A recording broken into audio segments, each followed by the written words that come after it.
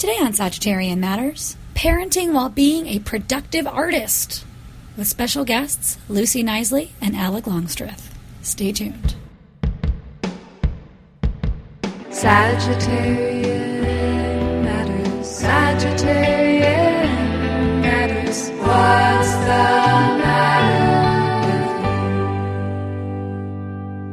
with you? Sagittarian Matters. Hello from the floor of a closet in San Francisco. I'm here teaching at California College of the Arts, and I want you to know my book Fetch, How a Bad Dog Brought Me Home, comes out this week. It drops July 18th.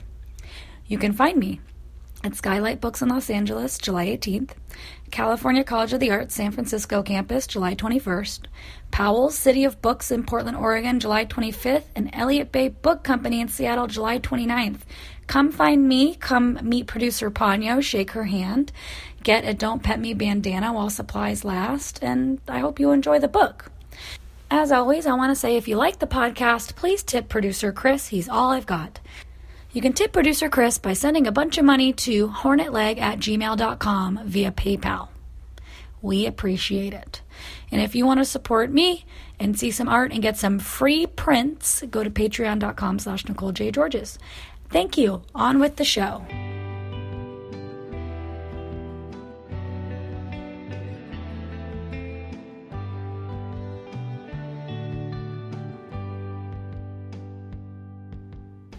Lucy Knisley is a very productive cartoonist. She's the author of the books French Milk, Relish, Displacement, Age of License, and Something New, Tales from a Makeshift Bride. You can find her at lucyknisley.com or find her great baby sketchbook on Instagram. Now please enjoy my talk with Lucy Knisley. Lucy Knisley, welcome to Sagittarian Matters. Thank you so much, Nicole. What is your sign? I forgot to ask. Capricorn. I'm a Capricorn. Oh, well, that everything makes sense now. I'm sure. Everything, because, I am, as listeners are tired of me saying, I have a Capricorn moon and rising, so I feel that makes me a hardworking individual. Yeah, we are pretty, it's pretty accurate about Capricorns, that we're pretty tough on ourselves in that department. Somebody just asked me, they're like, what do you do for fun? And I was like, I don't really do that. Like I was like, well, because I work all the time, but that's fun.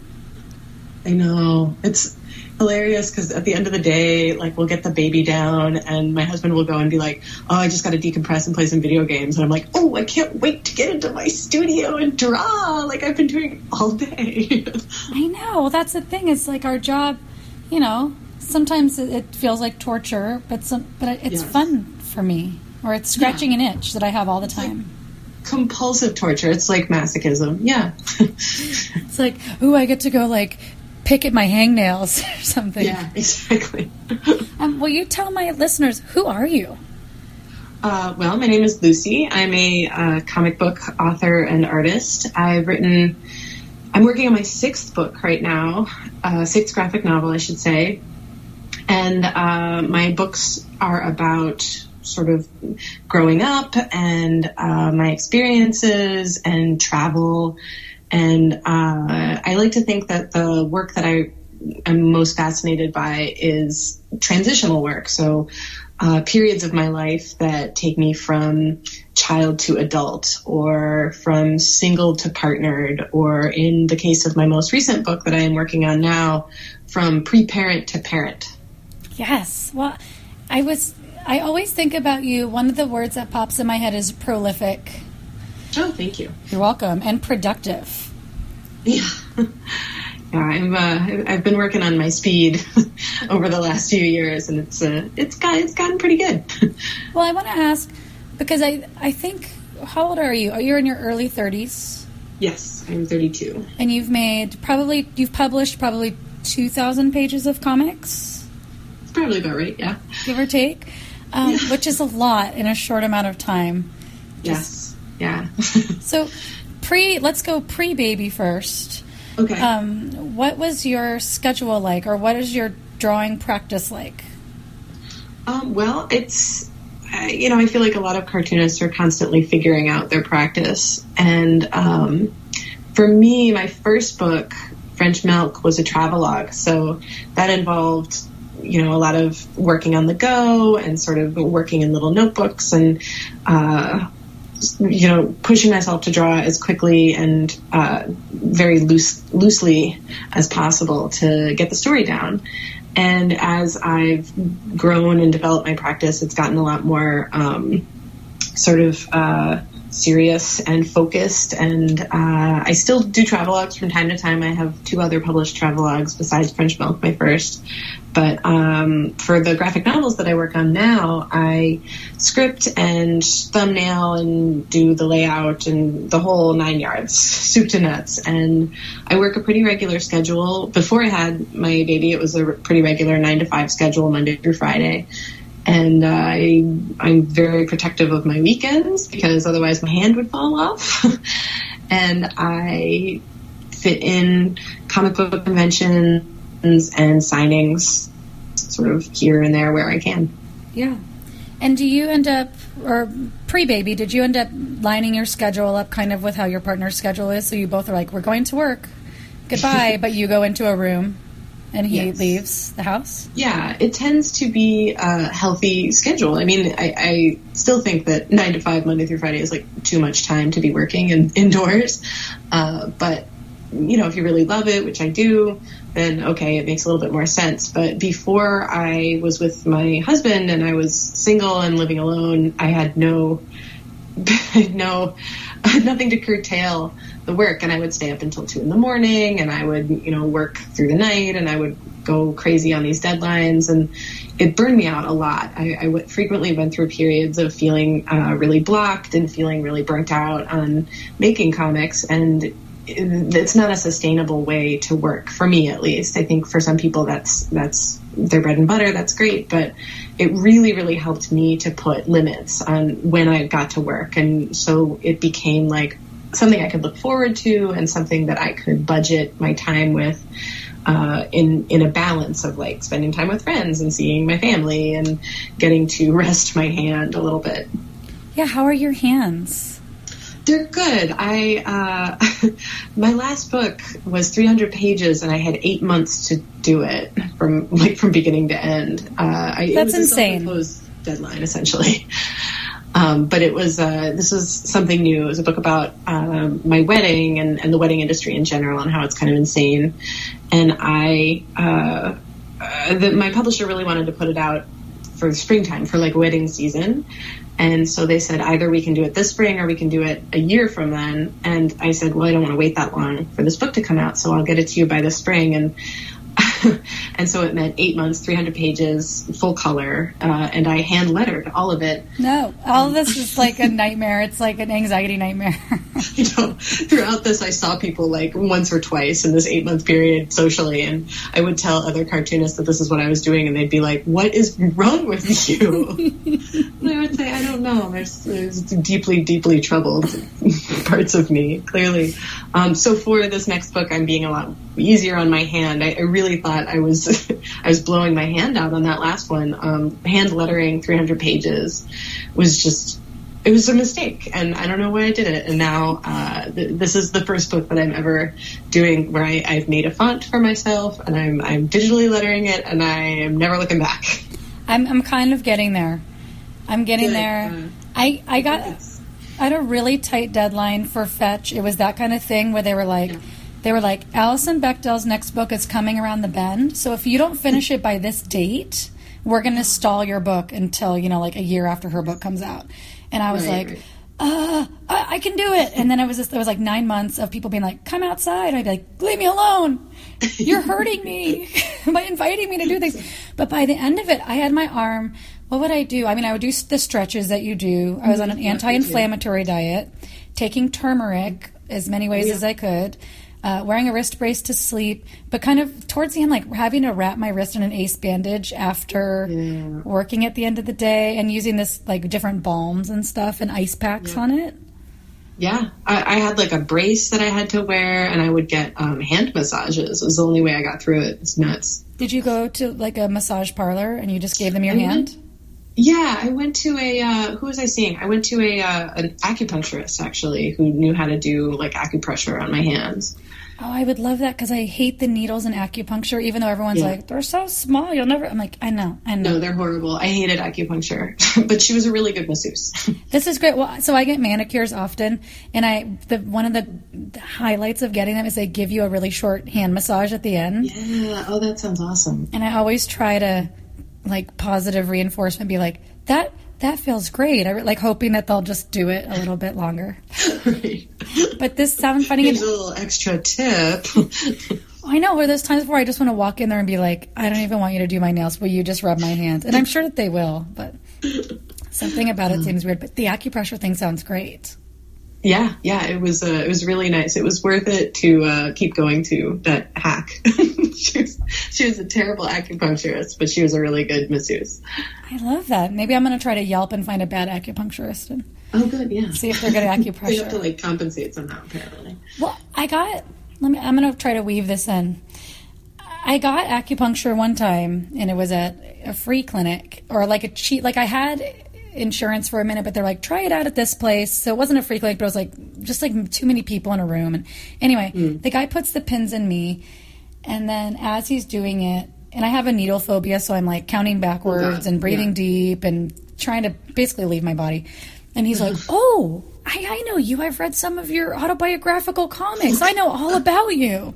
And little did he know that's the least relaxing thing a person could say to me. Yep. Yeah, you're like totally off your guard, like very vulnerable with literal needles sticking out of you, and it's like, perform for me. Perform your personality in the way that I understand it.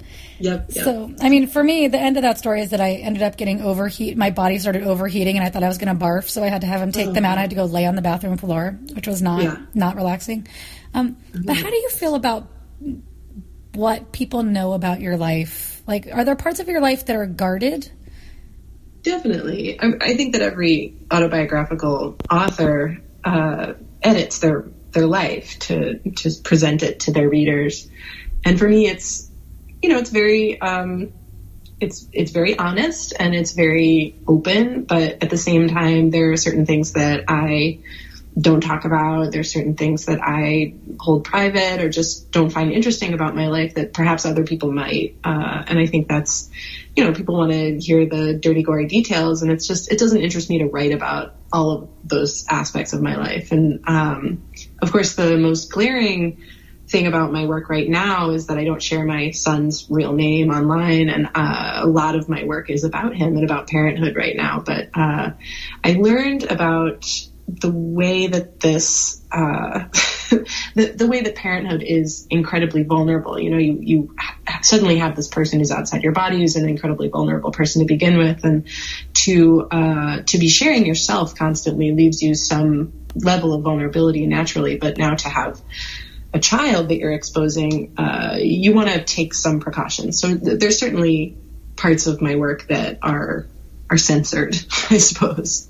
Are there things besides your son's name that you will not talk about in comics? I'm trying to keep my comics about my son things that he wouldn't mind reading later in life, that he's not going to be tortured by as an adolescent, as an adult. I don't talk about, like, diaper explosions and personal aspects of parenthood that he might be embarrassed by if his friends were to see it at some point.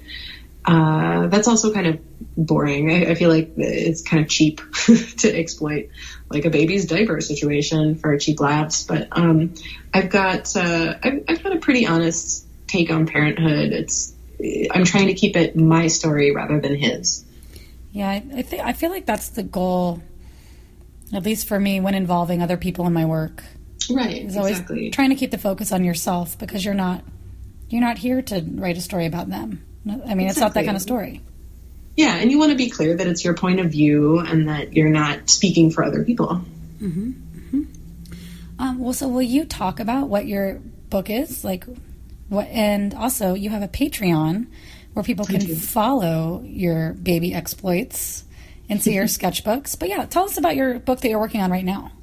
Sure. So this book is called Kid Gloves, and it started out being just about pregnancy. I was interested in writing about it. It's a transitional period in my life that I thought was really interesting, this act of preparing for parenthood and the changes that your body undergoes. So that was the original conception of it. And then the political spectrum started to change a little bit, and I realized that women's health and reproductive health was particularly paramount. And I was learning all of this new information about reproductive health over the course of trying to get pregnant, getting pregnant, going through miscarriages, going through infertility treatment, and then just the course of my eventual pregnancy. I learned so many things that had never been taught to me in sex ed that I wanted to include in the book. So it's sort of partly my story, but it's also shared with the history of women's health, the myths and misnomers of reproductive medicine, the medicalization process of reproductive medicine, and things that I was discovering along this path that I wanted to share with readers. So it's like something new when I talk about sort of where the origins of wedding superstitions and myths. This does that as well. And with Relish, I told stories about my experiences growing up with my mother, who was a chef, and I interspersed all of the chapters with recipes. So the recipes in this book are a little bit more intense. They're about women's health and reproductive medicine. God, it's like you've been practicing up for this book your whole life. I was thinking, it really is. I've been thinking about this for so long, and the timing is really good on this, and I'm feeling really excited about writing about these things right now. And it's really wonderful to be able to process all of these new emotions and this new information that I'm learning about reproductive medicine and parenting through writing this book. It's been great. Awesome. Well, let's talk about, what does your schedule look like now? How has it changed, and has it changed in ways that you didn't expect? Well, I have a 1-year-old now. He just turned 1. And before I had a baby, I was pretty much expecting my work to be on hiatus for the early parts of his life. I just thought, okay, I'm not going to have any time to work at all. Don't expect this book anytime soon. And what ended up happening, we hired a really lovely nanny when he was about 12 weeks old. She comes in 3 days a week. She started with 2, and we kind of like worked up to 3 days a week. And now sometimes she does 4. So I get this truncated week to work, and I have 9 to 5 on those days. And what it's done to my work is it's really energized me to focus. I talk to other parents about this stuff all the time, that they found that once they had kids, they had this limited amount of time to focus on the things that they needed to do. And it became like, all right, I have the tiger time.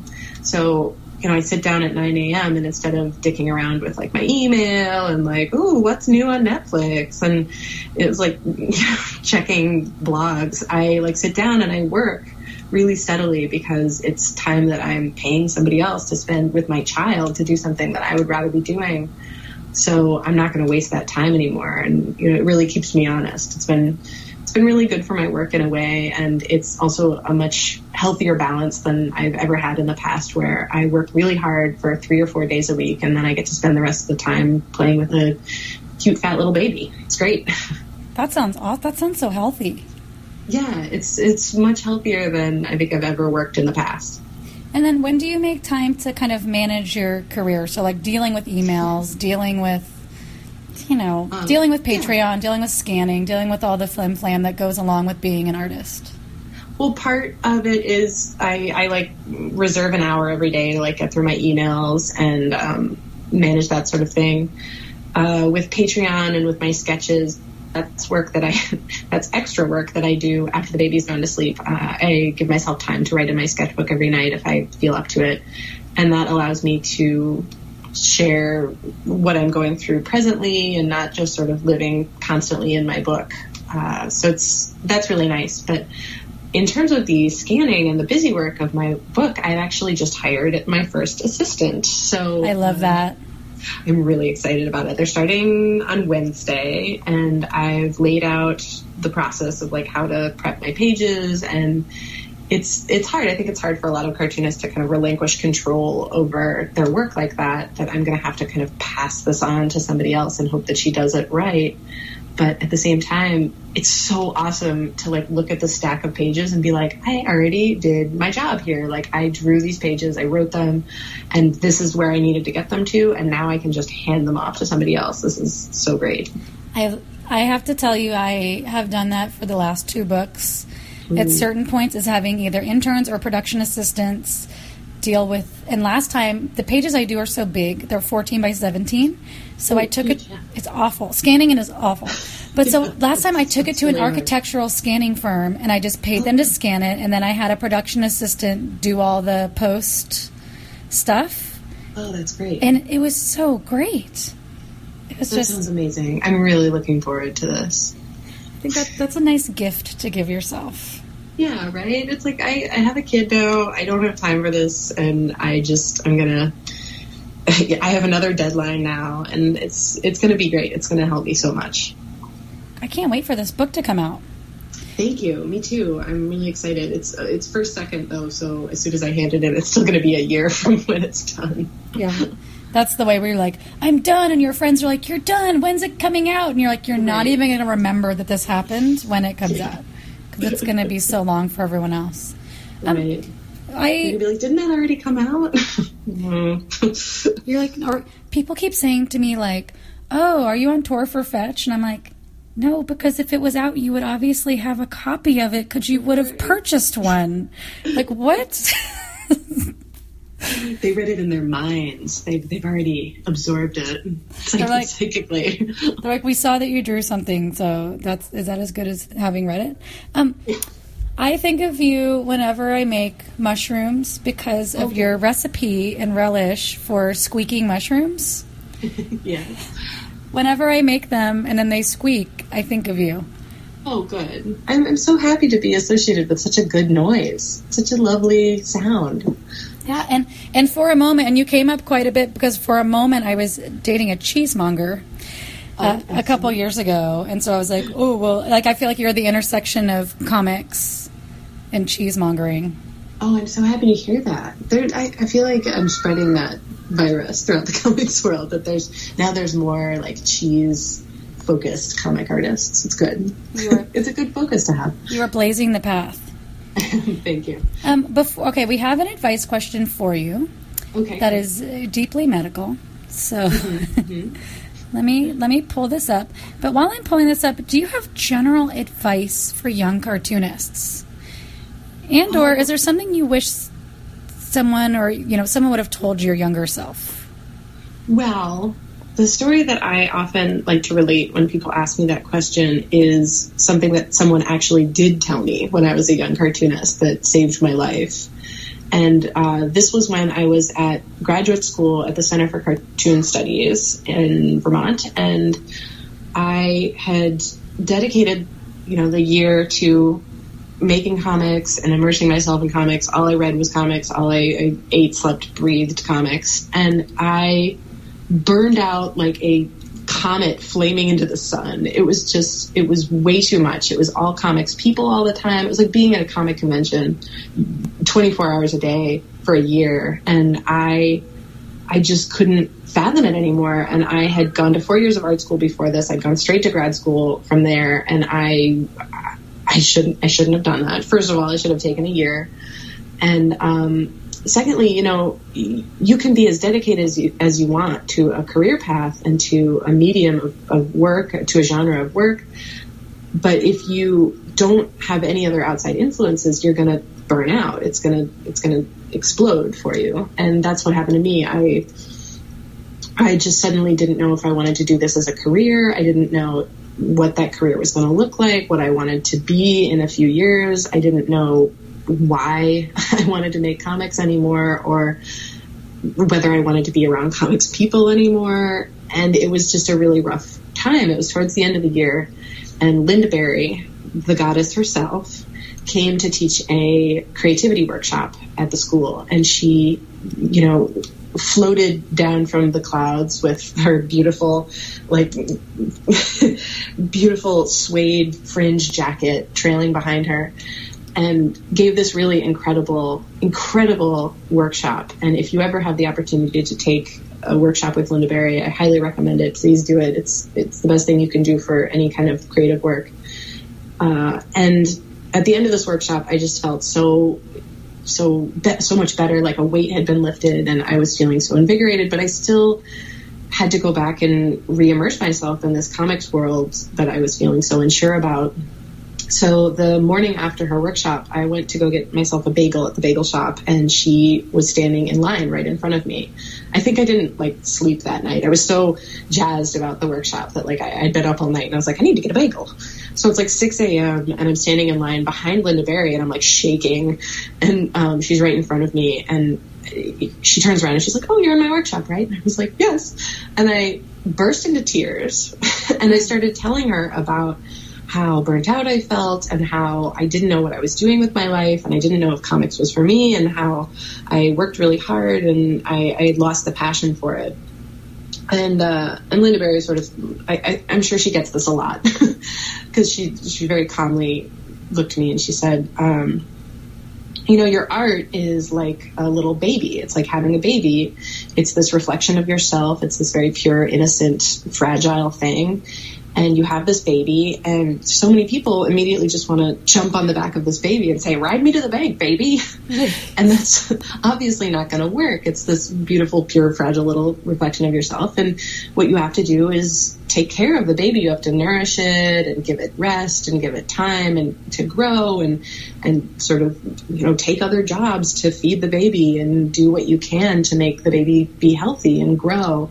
And once the baby is there, once they're big and healthy and strong, then you climb on to the baby's back and say, all right, let's go to the bank.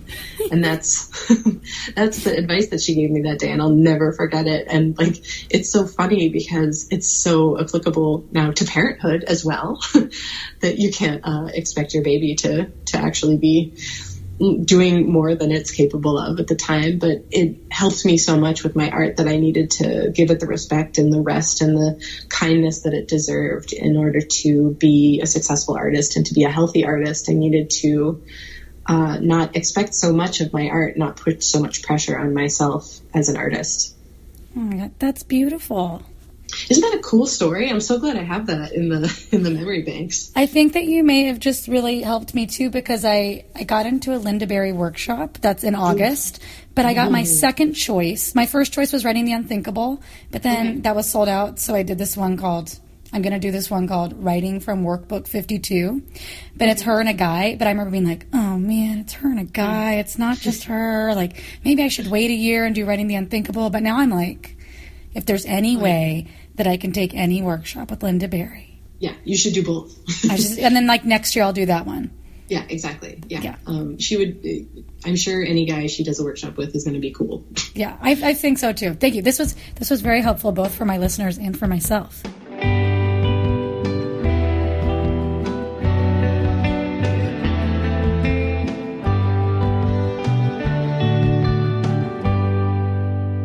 Dear Lucy, and you may have to explain what some of these things are me and the listeners. Since you had uterine septum surgery, I wanted to ask you what your experience was with it. Was it awful? I have it scheduled in a month and I'm absolutely terrified. My therapist is helping me, but I want to know if there's anything you wish you had known beforehand or any words of comfort you could give someone who is about to go down this road. Well, okay, so first of all, let me just tell you what uterine septum surgery is. I had a septum in my uterus, and if you think about this, it's like a stalactite that hangs down in your uterus. It's just like flesh in there. You could imagine that most uteruses are shaped like a ball. Mine was shaped like a heart. Oh. Yeah, right. I wanted inside. The stalactite's inside the uterus. Yes, that's correct. Okay. So what usually happens if you get pregnant and you have a septum like this is that the egg, instead of attaching to the uterine wall, which is full of nutrients and healthy things that feed the egg attaches to the septum, which is just flesh. It doesn't have all of the nutrients and the things that you need on the uterine wall to feed the egg. So it usually results in miscarriage. And that's why when you're undergoing fertility treatments, they check you out and they check out the interior of your uterus and they make sure that this doesn't happen. And if they do something called a uterine septum resection surgery. And it's a surgery where they put you down, they put you out, and they cut the septum. They go in vaginally and they cut the septum, and the septum just sort of splits and goes away, and then it's not like present in the uterus anymore for the egg to attach to. So I had this after 2 miscarriages. They diagnosed me with a septum, and I went in. I had this surgery, and I have my son now. I have my 1-year-old, so I got pregnant pretty soon after.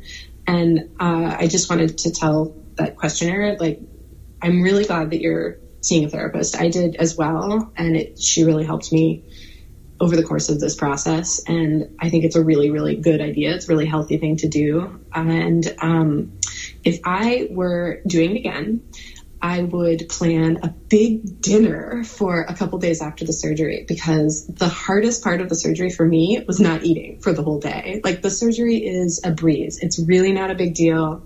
You don't eat for a while, and then they knock you out so you don't feel any pain. I didn't even feel any pain afterwards. I had no recovery pain. It was totally painless and very scary, of course, because it's uterus surgery, but I was really hungry, and that was what I was really most focused on. I was really, really hungry.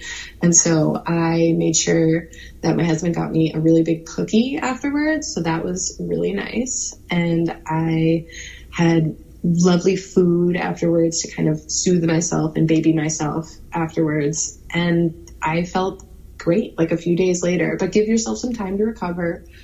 I'm sure that that's not always the case with every surgery that people go through. I mean, any surgery is going to be hard on your body, but I was braced for something horrifying, and it was really a lot better than I had anticipated.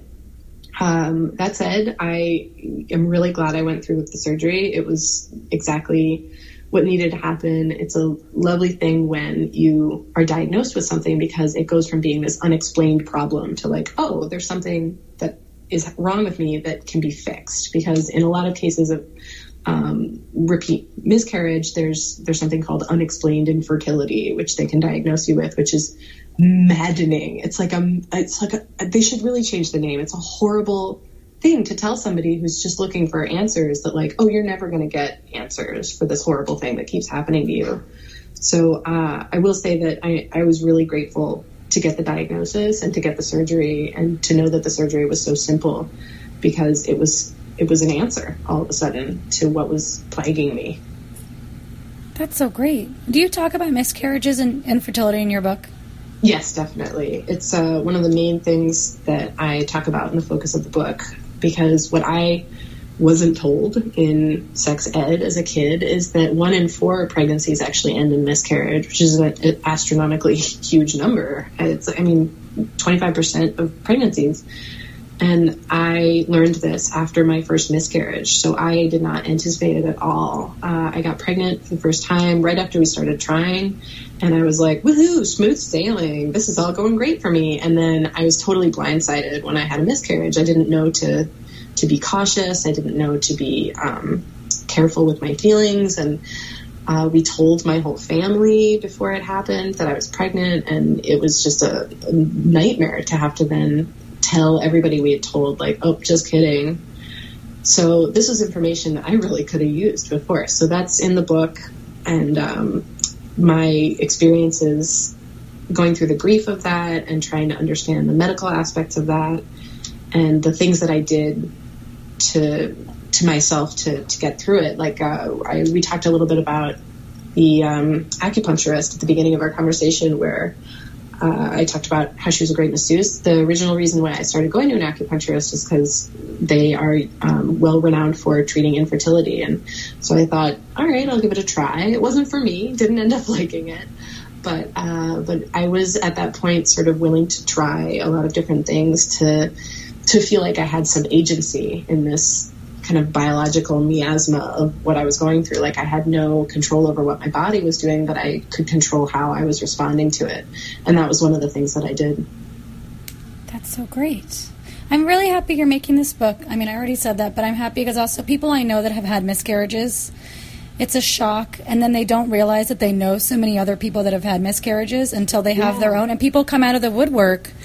They come, start seeping out of the walls, everyone they know, saying, oh, yeah, Right. I had a miscarriage, and I had no one to talk to about it. Oh, I had a miscarriage. I had no one to talk to about it. Exactly. And it's so crazy because these people that I think are already so amazing came out and they were like, oh, yeah, I went through it. It was awful. And you suddenly see this wide world of shared grief and shared experience that was so hidden before.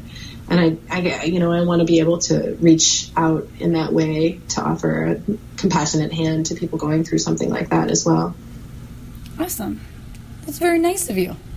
Oh, thank you. I have 2 questions for you. One, I'm vegan, so if you can pretend like we're playing Chopped or something, Okay. what do you think is like the most delicious snack off the top of your head Ooh, most delicious snack. that you Okay. potentially could feed a vegan person? Okay. Let's see. I was just at the Chicago Diner. I live in Chicago. I was just at the Chicago Diner, which is this really famous Chicago institution. That's their slogan is "Meat Free since '83," and they're amazing. It was a really good vegetarian diner, and they have a really, really good vegan Reuben. Mm-hmm. I know that is not a snack, so to speak. An entire sandwich. I appreciate your gusto as far as snacks go. Yes. But I also had they have vegan milkshakes there that are to die for. So if you're ever in Chicago, if you are a vegetarian or vegan or not, and just a food enthusiast, you should definitely check out the Chicago Diner and they have like this peanut butter chocolate milkshake that is totally vegan and totally amazing. I love that. I remember going there as a teenager and getting even just like pancakes. Yeah. And be like, oh my God, I'm eating a vegan pancake. Oh my God. Oh my God, I forgot to ask you. Oh, go ahead. Because they're like this greasy spoon diner, and you think of like vegan food, you go and you get like a lettuce leaf at a place, but you go to this place and it's like, here's a pile of greasy diner food, and it's awesome. It's great. It's a great crowd pleaser for people who are vegetarian and are not vegetarian, and sort of like a good overall great place. What's the weirdest snack that you eat at home? The weirdest snack. My family has constantly made fun of me for this, but I really like just a piece of toast with like butter and a pickle on it. I call it pickle bread, and it's like the best snack in the world, and I have it all the time, and it's ideal. It's so good and so easy, and I've eaten a lot of pickle bread since my son was born because I don't have a lot of time to like cook anymore. But yeah, I guess that's kind of weird. I've never been able to fully accept that it's weird. It seems very natural to me. It's not that weird. It's just like a sandwich missing a couple elements. You know what I mean? Like people have pickles on a sandwich all the time, don't they? Yes. And it's pared down to the best part of the sandwich, which is the pickle. I pretty much eat just pickles. Are we talking slices or spear?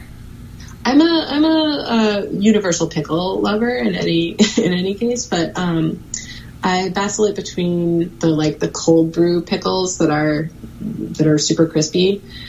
I like sweet and sour, and I also at all times have a jar of cornichon in my house, the super sour little tiny pickles that I really love. So it depends on the mood, but pickle bread is very versatile. This is great.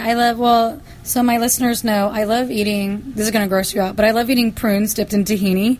And I love that. It's like, so, and like right before we did the podcast, I have strawberries that I was dipping in this weird kind of curry tahini I just got that's a little bit sweet. It's like palm sugar, turmeric, whatever, curry spices, lemongrass. Oh, that sounds really good. It's really, really delicious, and it sounds a little crazy, but it's so good, and I was dipping strawberries in that right before we talked, so that sounds great. I mean, if you think of tahini as like peanut butter, it's basically the same thing, and then, or if you think of those things as smoothie ingredients, people have those things together all the time. It's true.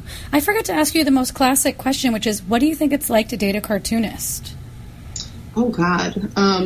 Having never dated a cartoonist, actually, I think I have trouble answering that question. My husband is like a computer guy. He's a designer. And I always sort of went out of my way to date non-cartoonists, I will say. I think it's a tough road to hoe when you are trying to thing as your romantic partner, that you are always slightly in competition, or at the very least, you can never really disconnect from your work fully.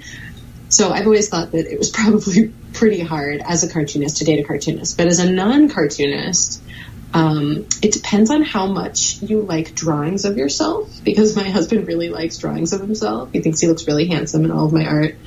And he also doesn't mind sort of sharing our personal life the way that I tell these stories. And we have a pretty healthy relationship. I actually had him write one of the chapters of the book that I'm working on now, because just in case all of the trauma of getting pregnant wasn't enough, I almost died in childbirth, and I was in a coma for a few days. So I didn't know you were in a coma.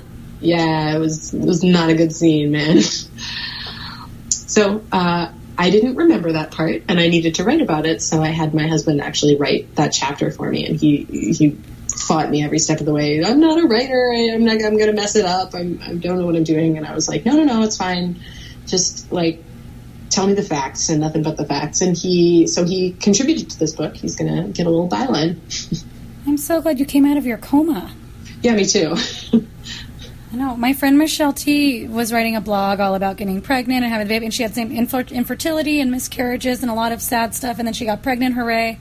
And then she basically almost bled to death while she was, when she was having her baby. Yeah. And I was like, America has the highest maternal death rate of any developed nation in the country. It's a really tough place to be a woman who's trying to have a kid. I mean, it's a tough place to be a woman, but it's really, it's not a good scene. It's really hard to navigate the medical world at this point, and there's so much focus on keeping the baby healthy that it kind of glosses over the mother's health. And I know that will not come as a surprise to a lot of people who've seen the way that our society kind of views motherhood versus the baby's health, or the parent's health.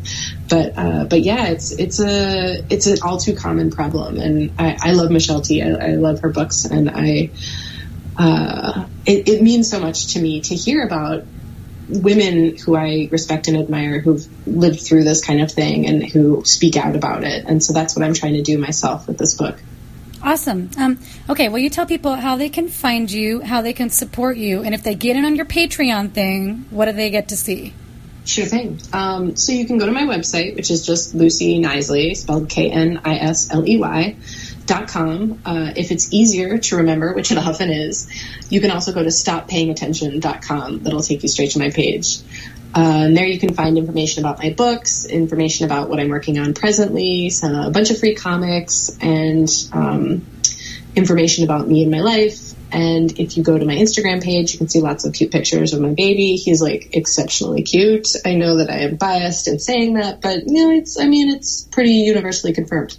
And if you want to support me on Patreon, that's lovely. I would really appreciate it. And I put sketches up a few times a week, usually about babies, parenthood, being a mom from kind of a nerdy feminist perspective. And I'm really into it. It's a really fun time. But if you're not into babies, maybe steer clear. It's very baby heavy right now.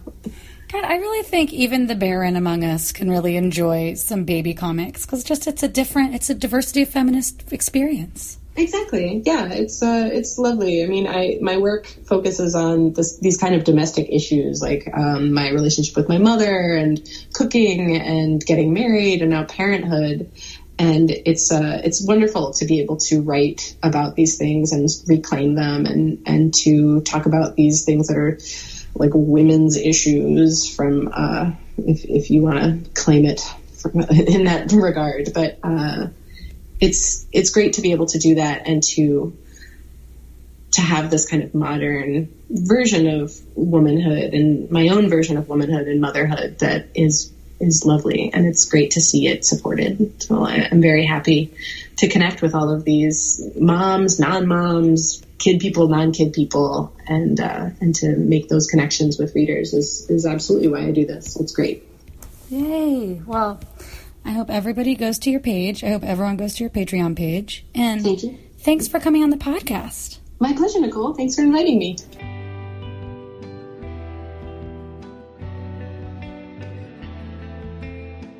Alec Longstreth is my close personal friend and productivity coach.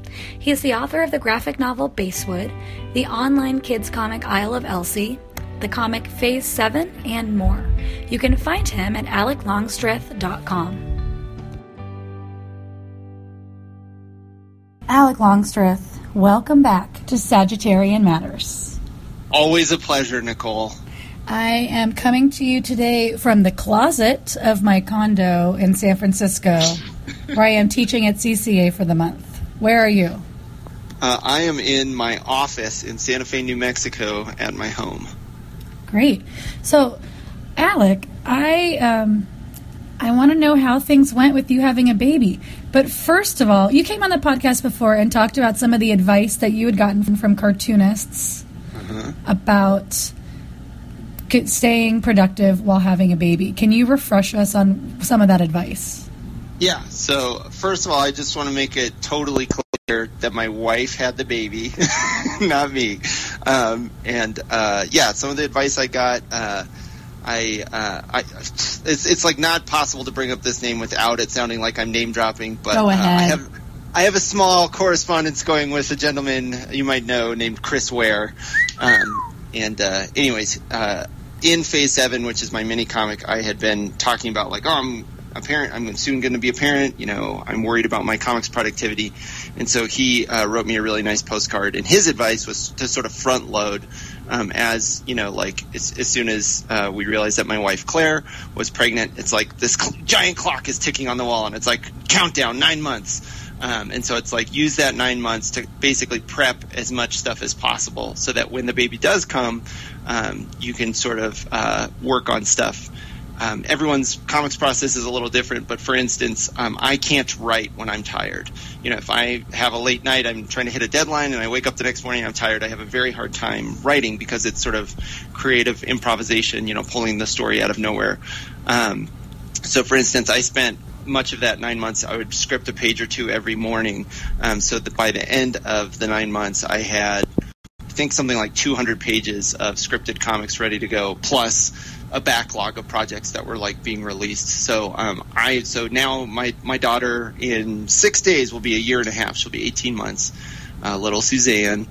And I have still not even touched that buffer of work. So, I think that was very successful and was great advice. I penciled a bunch of pages, and during that the first 3 months of Suzanne's life, I was getting 4 hours of sleep every night, 7 days a week.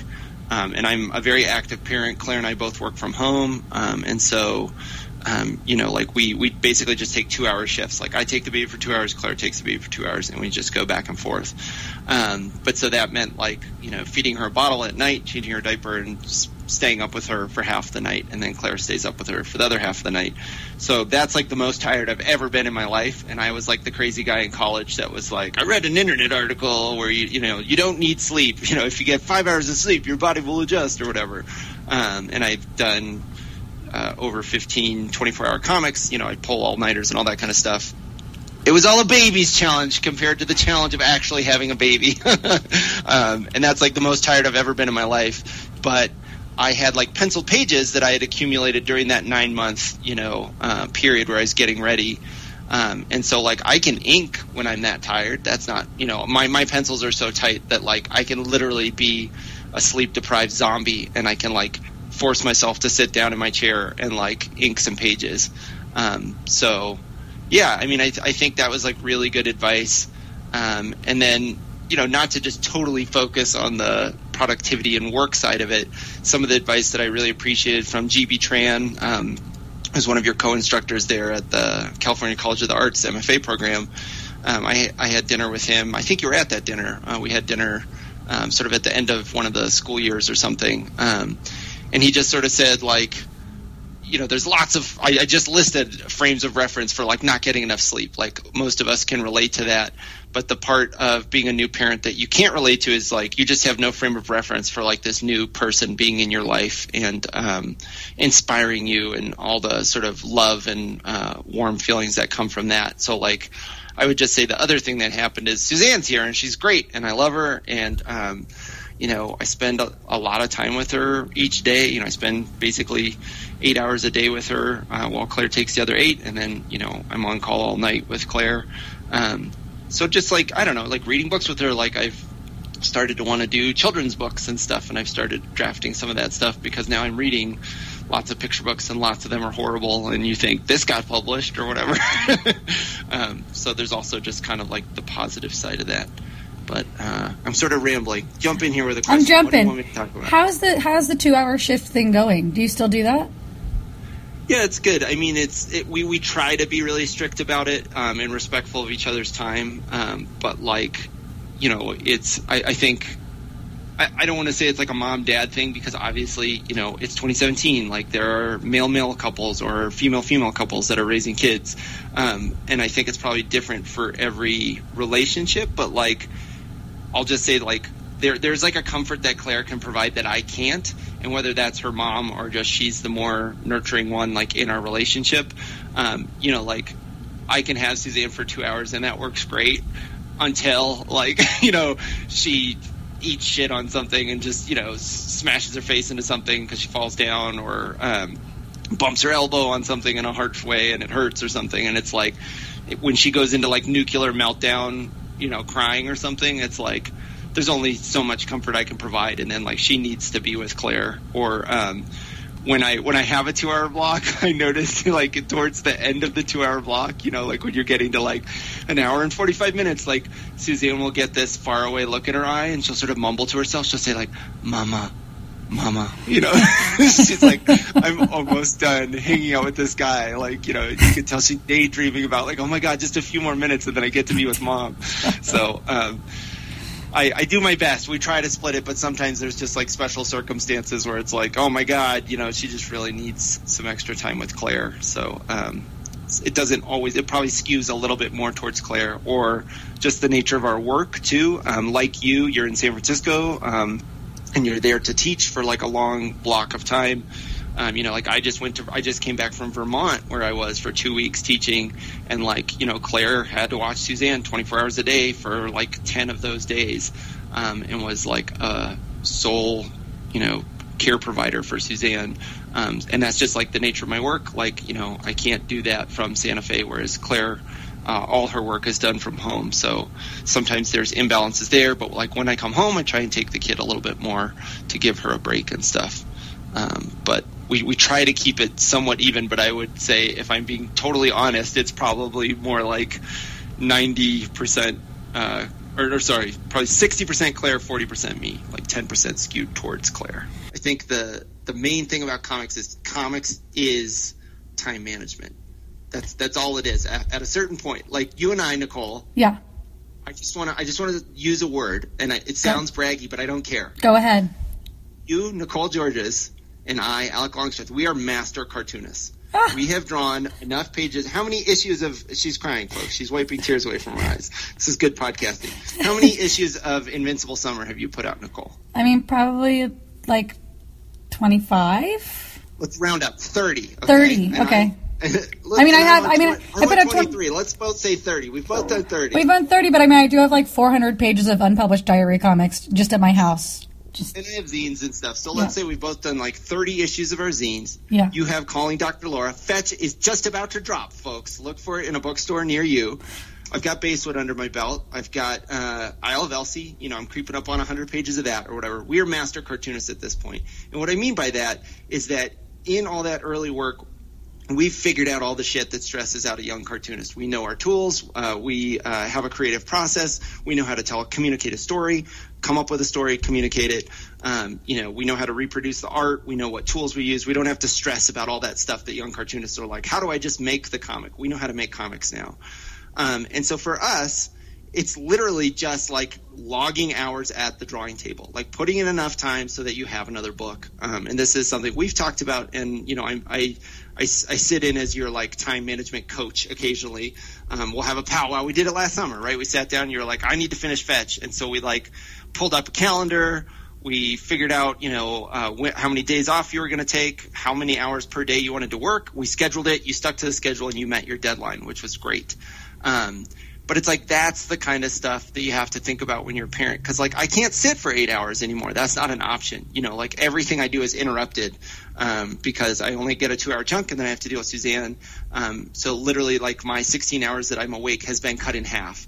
So I have to cram in everything I do in my life, my teaching work, my day job stuff, paying bills, repairing our house, all this kind of stuff, and then draw comics. So, like, at this point, I have 90 minutes in the morning that are sacred. I have like communicated to my partner, like, I don't want to see the baby during this 90 minutes. Just keep her away. Like if she has something she wants to show me, I'll do it at the end of that 90 minutes because that's my only time to work. And this was another thing that I heard before the baby came was just that like you'll be more productive.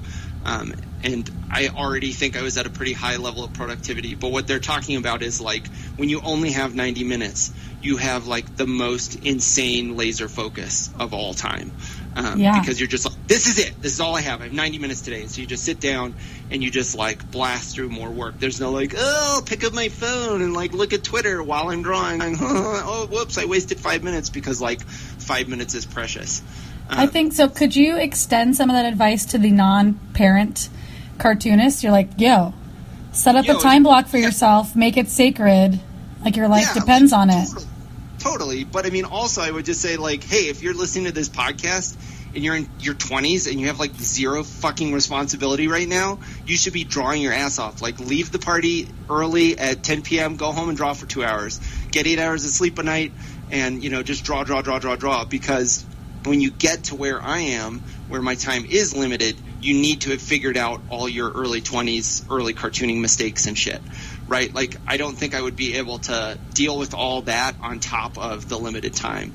Because if I had to sit there and, like, try to draw a hand over and over and over again, but I only have 90 minutes, that's not going to be an effective use of my time. Whereas now, I only have 90 minutes, but I know how to draw hands, so I can just, like, go blam, blam, blam, blam, and, like, get through my requisite page of hands or whatever. Well, that's the thing is, I think that people, because maybe a lot of, my stumbling was done in public, but to fewer people than who know me now.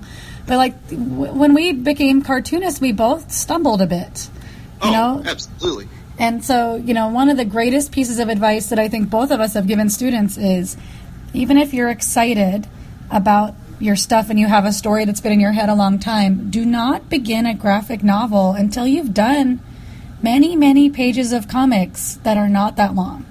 Like, draw a story that's 1 page, draw a story that's 4 pages, try drawing a story that's 12 pages. Can you draw a cohesive story that's 32 pages before you start on something that's like 200 pages? Because your style will change, and you will learn how to draw hands in a different way from page 1 to page 50 to page 150. Well, or even just from a technical standpoint, I mean, Phase 7, number 1, I took out a sheet of copy paper because that's like paper, and then I had seen something where like that cartoonists used Crowquill 102 nibs dipped in real India ink. So I did that. I like dipped a nib in India ink, and then I started drawing on the copy paper, which if you're a cartoonist, you're probably like cringing right now. It was bleeding everywhere, and I was like, oh, why is this so hard? So if that was page 1 of my graphic novel, then, I'd get 20 pages into it, be like, this is impossible, and I would throw it away. Instead, it was a crappy 1-page comic. I was like, wow, this looks horrible, but at least I've got a page. And then, you talk to someone, or you go to an art supply store and talk to someone there, or you see something online. I mean, now you just see stuff online. This was kind of pre-internet days, but now you're just like, oh, Bristol board, and then suddenly like, oh, now I can draw with this nib on the paper. Now that's less stress, and so now you're not focused on like, why does this line suck? Now you're drawing a nice line, and so you start thinking like, oh, well, what is the character thinking? And so then you get a little bit better at telling your story. So yeah, we both learned in public, figured out all that shit, technical stuff, storytelling stuff, all the way up to a point where like then you're ready to like jump in on a 200-page project, and it'll look consistent, and you'll be able to figure it out. Yeah, I think that advice bears repeating over and over again. And I want to say, regarding you being my productivity coach, I just found this. I hope you'll let me put it in my slideshow for Fetch. But I found this text exchange we had that I took a screenshot of that just is me saying, I am so sick of working on this book. And you saying, the last 10% takes 90% of the effort. Luckily, you've got tons of grit and are as tough as nails. You are stronger than this book. Yeah. And then I said, I mean, you don't know that feeling. Like, you literally don't know that feeling unless you've been on page 190 of a 200-page graphic novel. Your wrist hurts, your back hurts, you haven't seen your friends in months. You're just like up in your head. You don't want to look at every single page looks disgusting to you. You just don't want to look at the project. You don't want to be sitting there anymore. It's a beautiful day outside. You know, like, only a cartoonist knows the amount of time and energy and pain that goes into getting that far, and then to have to push through those last 10 pages is like so hard. And then it's like getting out of creative jail when you're done. You know, it's like, oh, I finished the book. You know, I can do a short story again and have fun with comics again after taking a break or whatever. oh, I know. And then also you have, sorry, I'm checking to see if we have questions. We don't. But then also you have like all this scheduling space and kind of like you've budgeted into your life the feeling of, you know, sitting and drawing for 6 hours at a time or however long. So then when people ask you to do like a tiny project, you're like, like you just, they're like, how'd you do that? And you're like, well, I've just been sitting here every day and now cranking a page out every day or whatever. Yeah. You're like, and this is way fun but yeah, I spent like the past, you know, probably at the final year of Fetch, I spent telling my friends no, like to fun things and offers and like, hey, you know, we're all going to go get happy hour drinks. No, sorry. Or like, oh, I'll go to dinner with you guys for an hour, but then I have to go. And everyone's like, where are you going? And I'm like, I got to go to work. Freelance opportunities, you know, people saying like, hey, you know, do you want to do this really exciting, you know, large project? And you just have to be like, I'm sorry, I'm in the last home stretch of my book. I'm going to be working on this for 3 months. I'm just not available. I can't commit to that because then that pushes back your book or whatever. I mean, those are the hard choices that happen. I think the weird thing about being in LA is that, or not the hard thing. A hard thing about being in LA is that, like, I tell people I just finished a graphic novel, and they act like I just blew my nose in front of them. They're like, graphic novel, cool. But then I'm like, yeah, I'm really, you know, taking a break for a minute because I just finished a graphic novel. It's like 300 pages, and they're like, huh. Anyway, and I'm just like I feel like I'm just telling them, like, you know, my body just got ripped in half and then sewn back together, and they're like, because no one like, oh, you just sneezed. They're just like, Gesundheit, so blah blah blah. Yeah, I don't know what I want. I don't want them to. I get a standing ovation in every room I walk into, or people like cry one tear for me, or give me a trophy or something. But yeah, it's hard. I really struggle sometimes, like, interacting with muggles who just like don't understand what we go through and the work that goes into it. I had this interesting interaction on Twitter where like I would get really angry in public when people would like comment on my drawing.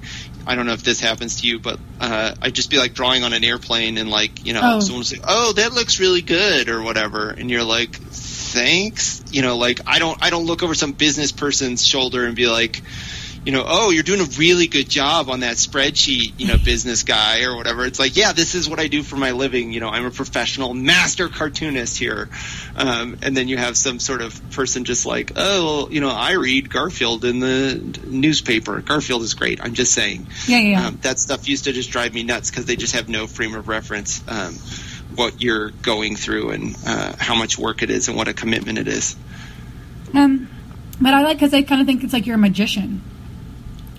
Absolutely. Like you getting to do this thing in front of them, they're like, whoa. And I mean, I can't really, if I think that my seatmates have any interest in me at all, I'm not going to draw a thing.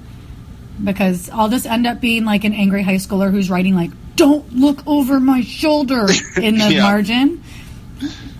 Anyway, Alec, do you have any last? But I mean, and I understand it too. Sorry, just to put a pin in this. Yeah. I understand it because it's like, that person in LA, you know, learned about graphic novels, went down to secret headquarters, picked out a graphic novel, and read it that afternoon. And was like, oh, these are cool. They're quick and fun. And, you know, I read Blankets coming home from San Diego Comic-Con in 2003 on my 2-hour flight back to Seattle or whatever, you know, and I read the whole thing, which took Craig 6 years or something. It's 600 pages. You know, it's like his whole heart and soul. And it's like, oh, yeah, I flipped through it and read the whole thing in 2 hours. So, like, you can't blame muggles for just being like, oh, this must be easy because it's easy to, you know, ingest or whatever you want to call it, experience. But they just have no idea what actually goes into it. No, they don't. So, young cartoonists, think about this before you embark on a graphic novel. Do some things that are shorter first, and if they're good enough, then you could put them all together at some point and have something. This is two master cartoonists giving you this advice. Masters. Do you have any last advice for young cartoonists? Gosh, I don't know. Yeah, I mean, it's really just the thing you said. It's sort of like, see if you can tell a story, a quick 10-page story, and if you can do that, great, move on to the next one before you jump in. And then, just take advantage of it. I mean, I actually remember getting this advice because I was in New York and I was in art school at Pratt Institute at their Manhattan campus, and so I used to ride the subway from Brooklyn into Manhattan every day, and that was the only time in my schedule, because I was so busy with school homework at night, to draw comics. And so I used to lean against the subway door and I would draw, and all my cartoonist friends thought this was nuts because the subway's moving and shaking and stuff, but I just adapted to it because it was the only time I had. So I learned if you don't make long strokes with your pencil, like you just do quick short pencil strokes, you can sort of lean there and bob with the train and get this work done. And then Nick Bertozzi, who was teaching at SVA, found out about it, and he was like, "Oh, that's so great." And then he grabbed my shoulder and looked me deep in the eyes. And he's, let's say at this point, I don't know, probably just he and his wife had just had their daughter, and he's probably how old I am now, talking to people who are listening who are my age at the time, was 25 or something. And he grabs me by the shoulder and he's like, "Never stop drawing. Just keep going. I know you're working super hard. You're basically working this whole second job, but just do it, because life only gets more complicated. Your time only gets more restricted." And that was basically him trying to speak back in time to himself, saying take advantage of all this free time you have, because it's you're not going to have that time as you get older and you have more responsibilities and your life gets more complicated. And not even just kids, but just life. I don't know, having to take a job to pay off your student loans and all that kind of stuff that you're not as worried about, paying for healthcare and all this kind of stuff that you aren't necessarily thinking about in your 20s because you think you're going to live forever and, always have free time to just hang out with your friends and stuff. I don't know. I just sound like a grumpy old man. That's it's fine. Good. My life is richer now. I have this wonderful daughter, and things are good. Yeah. Well, thank you for coming on the podcast and telling people, sharing your wisdom and your experience.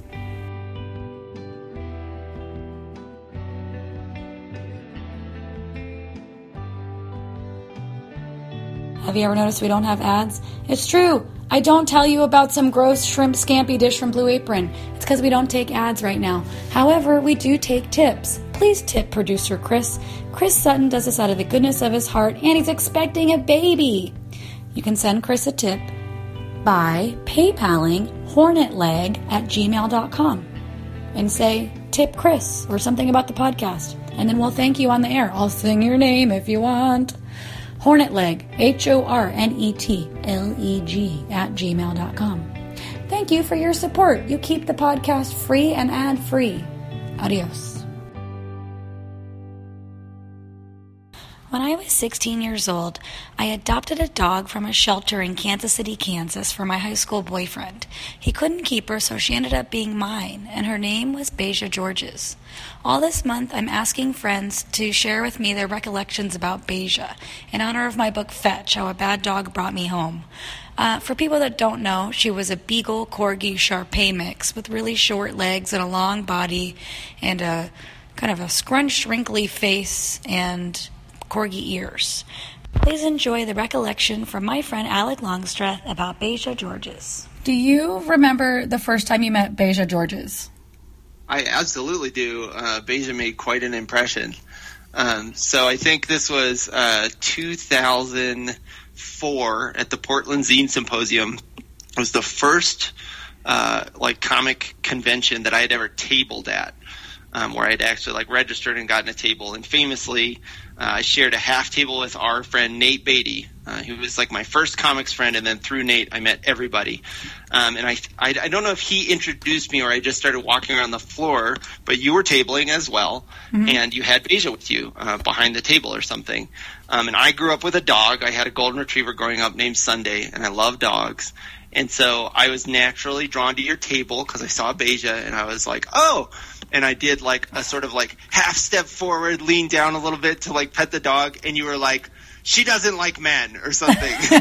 And it was like, I remember kind of being like, like people always say that, but dogs love me. And then Beja like tried to bite me, tried to bite my hand. It was like, and so I stepped back. I was like, whoa, okay.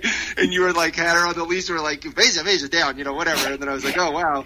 I was like, I guess I'm not petting that dog or whatever. So then I started looking through your zines, and we were chatting or something. And then you noticed that I was wearing glasses that did not have lenses in them. And you said, are those fake glasses? And I was like, oh yeah, I just wear lenses. And you were like, you poser! And you yelled at me. And I remember thinking, well, strike two or whatever. I was like, not going to be a friendship for the ages, but I was wrong. You were wrong. Here we are, whatever it is. I guess it's 17 years later? 17 years later. 13 years later. 13 years later. 13 years later, we're famous friends, we're thick as thieves and all that. And so I think I never really got to know Beja much better than that. I think that initial interaction is pretty similar to all the other interactions I had with Beja, but I think it's an important lesson to not always, judge a book by its cover. And I know from reading your work that Beja was a very sweet dog and a good partner for you for comfort and all those things. So I got to a point where I understood, even though Beja is not like quote unquote nice to me in an outward way, that she was the right dog for you. Can you describe the way she looked? She's sort of like a tan dog. And then sort of, I remember kind of like stumpy, kind of like short and sturdy. Like, it looked like you could hit the dog with like a car and the car bumper would just dent, and she'd look up and be like, hey, back off. And then sort of like mushy face with like some action there, like, I don't know, like scars or something. I don't know. And then like kind of gnarly teeth that maybe stuck out a little bit. I also just remember the other friend that I made that same time as Aaron Rainier, who had a dog Beluga. And like sweet Beluga was just kind of like the nicest, sweetest, like, jump up in your lap, let you pet him, roll around dog. So I also just remember like I just met these two people. They both have dogs, which was like so cool because we were in our 20s, and it like never occurred to me that you could like own a dog as like just like a new adult or whatever. And then those two dogs were in like very sharp contrast. So it's sort of like Beja was like the anti-Beluga, or maybe Beluga was the anti-Beja. I think that Beja may have inspired Beluga. Yeah, like Aaron saw you with Beja and was like, I'm going to get a dog. Yeah, he's like, that looks great. Yeah, so.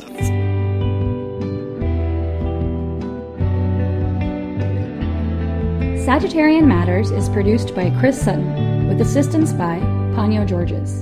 Our theme music is composed by Carolyn Pennypacker Riggs of the band Bouquet. Thank you for listening, and I'll see you next time.